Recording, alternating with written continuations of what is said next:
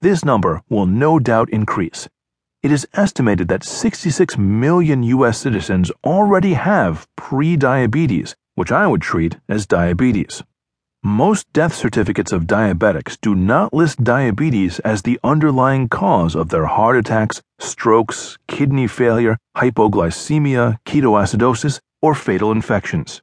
If it were included, it might well be the leading cause of death in the United States. On top of this, there is growing evidence that the incidence of many forms of cancer goes up considerably for people with elevated blood sugars. According to the American Diabetes Association, more than 1.6 million new diabetics will be diagnosed each year, more than double the number predicted in the 2007 edition of this book.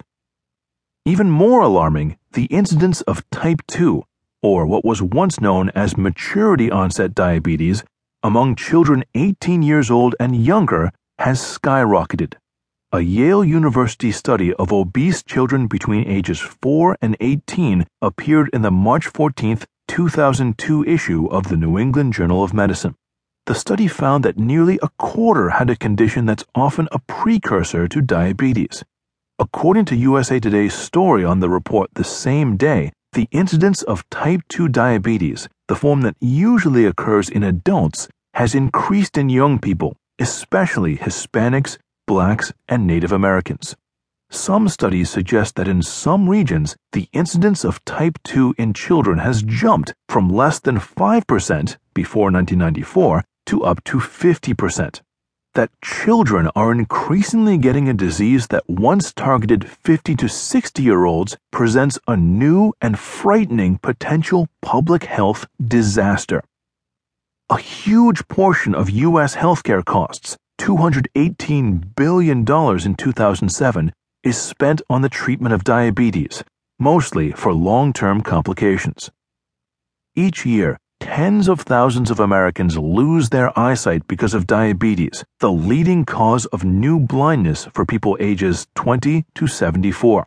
90 to 95% of diabetics have type 2 diabetes. Because 80% of type 2 diabetics are overweight, many inappropriately feel that the disease is their own fault, the result of some failure of character that causes them to overeat. Since you are listening to this book, you or a loved one may have been diagnosed recently with diabetes.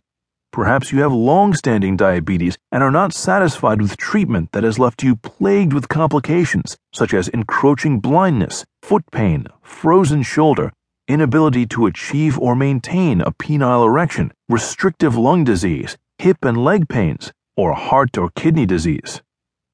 Although diabetes is still an incurable chronic disease, it is very treatable, and the long-term complications are fully preventable.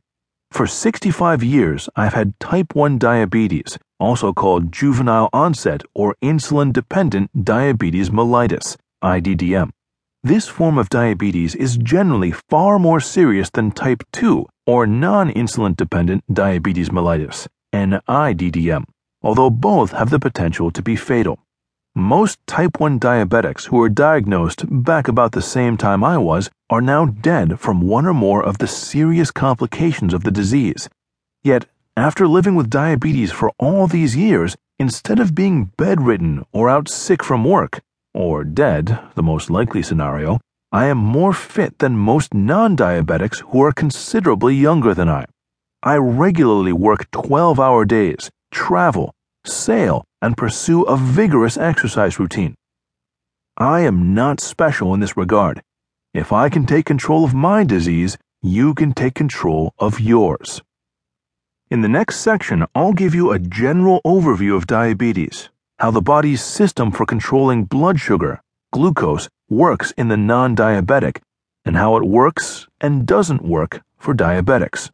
In subsequent chapters, we'll discuss diet, exercise, and medication, and how you can use them to control your diabetes. If discussion of diet and exercise sounds like the same old thing you've heard again and again, keep listening, because you'll find that what I've espoused is almost exactly the opposite of the same old thing, which is what you've probably been taught. The tricks you'll learn can help you arrest the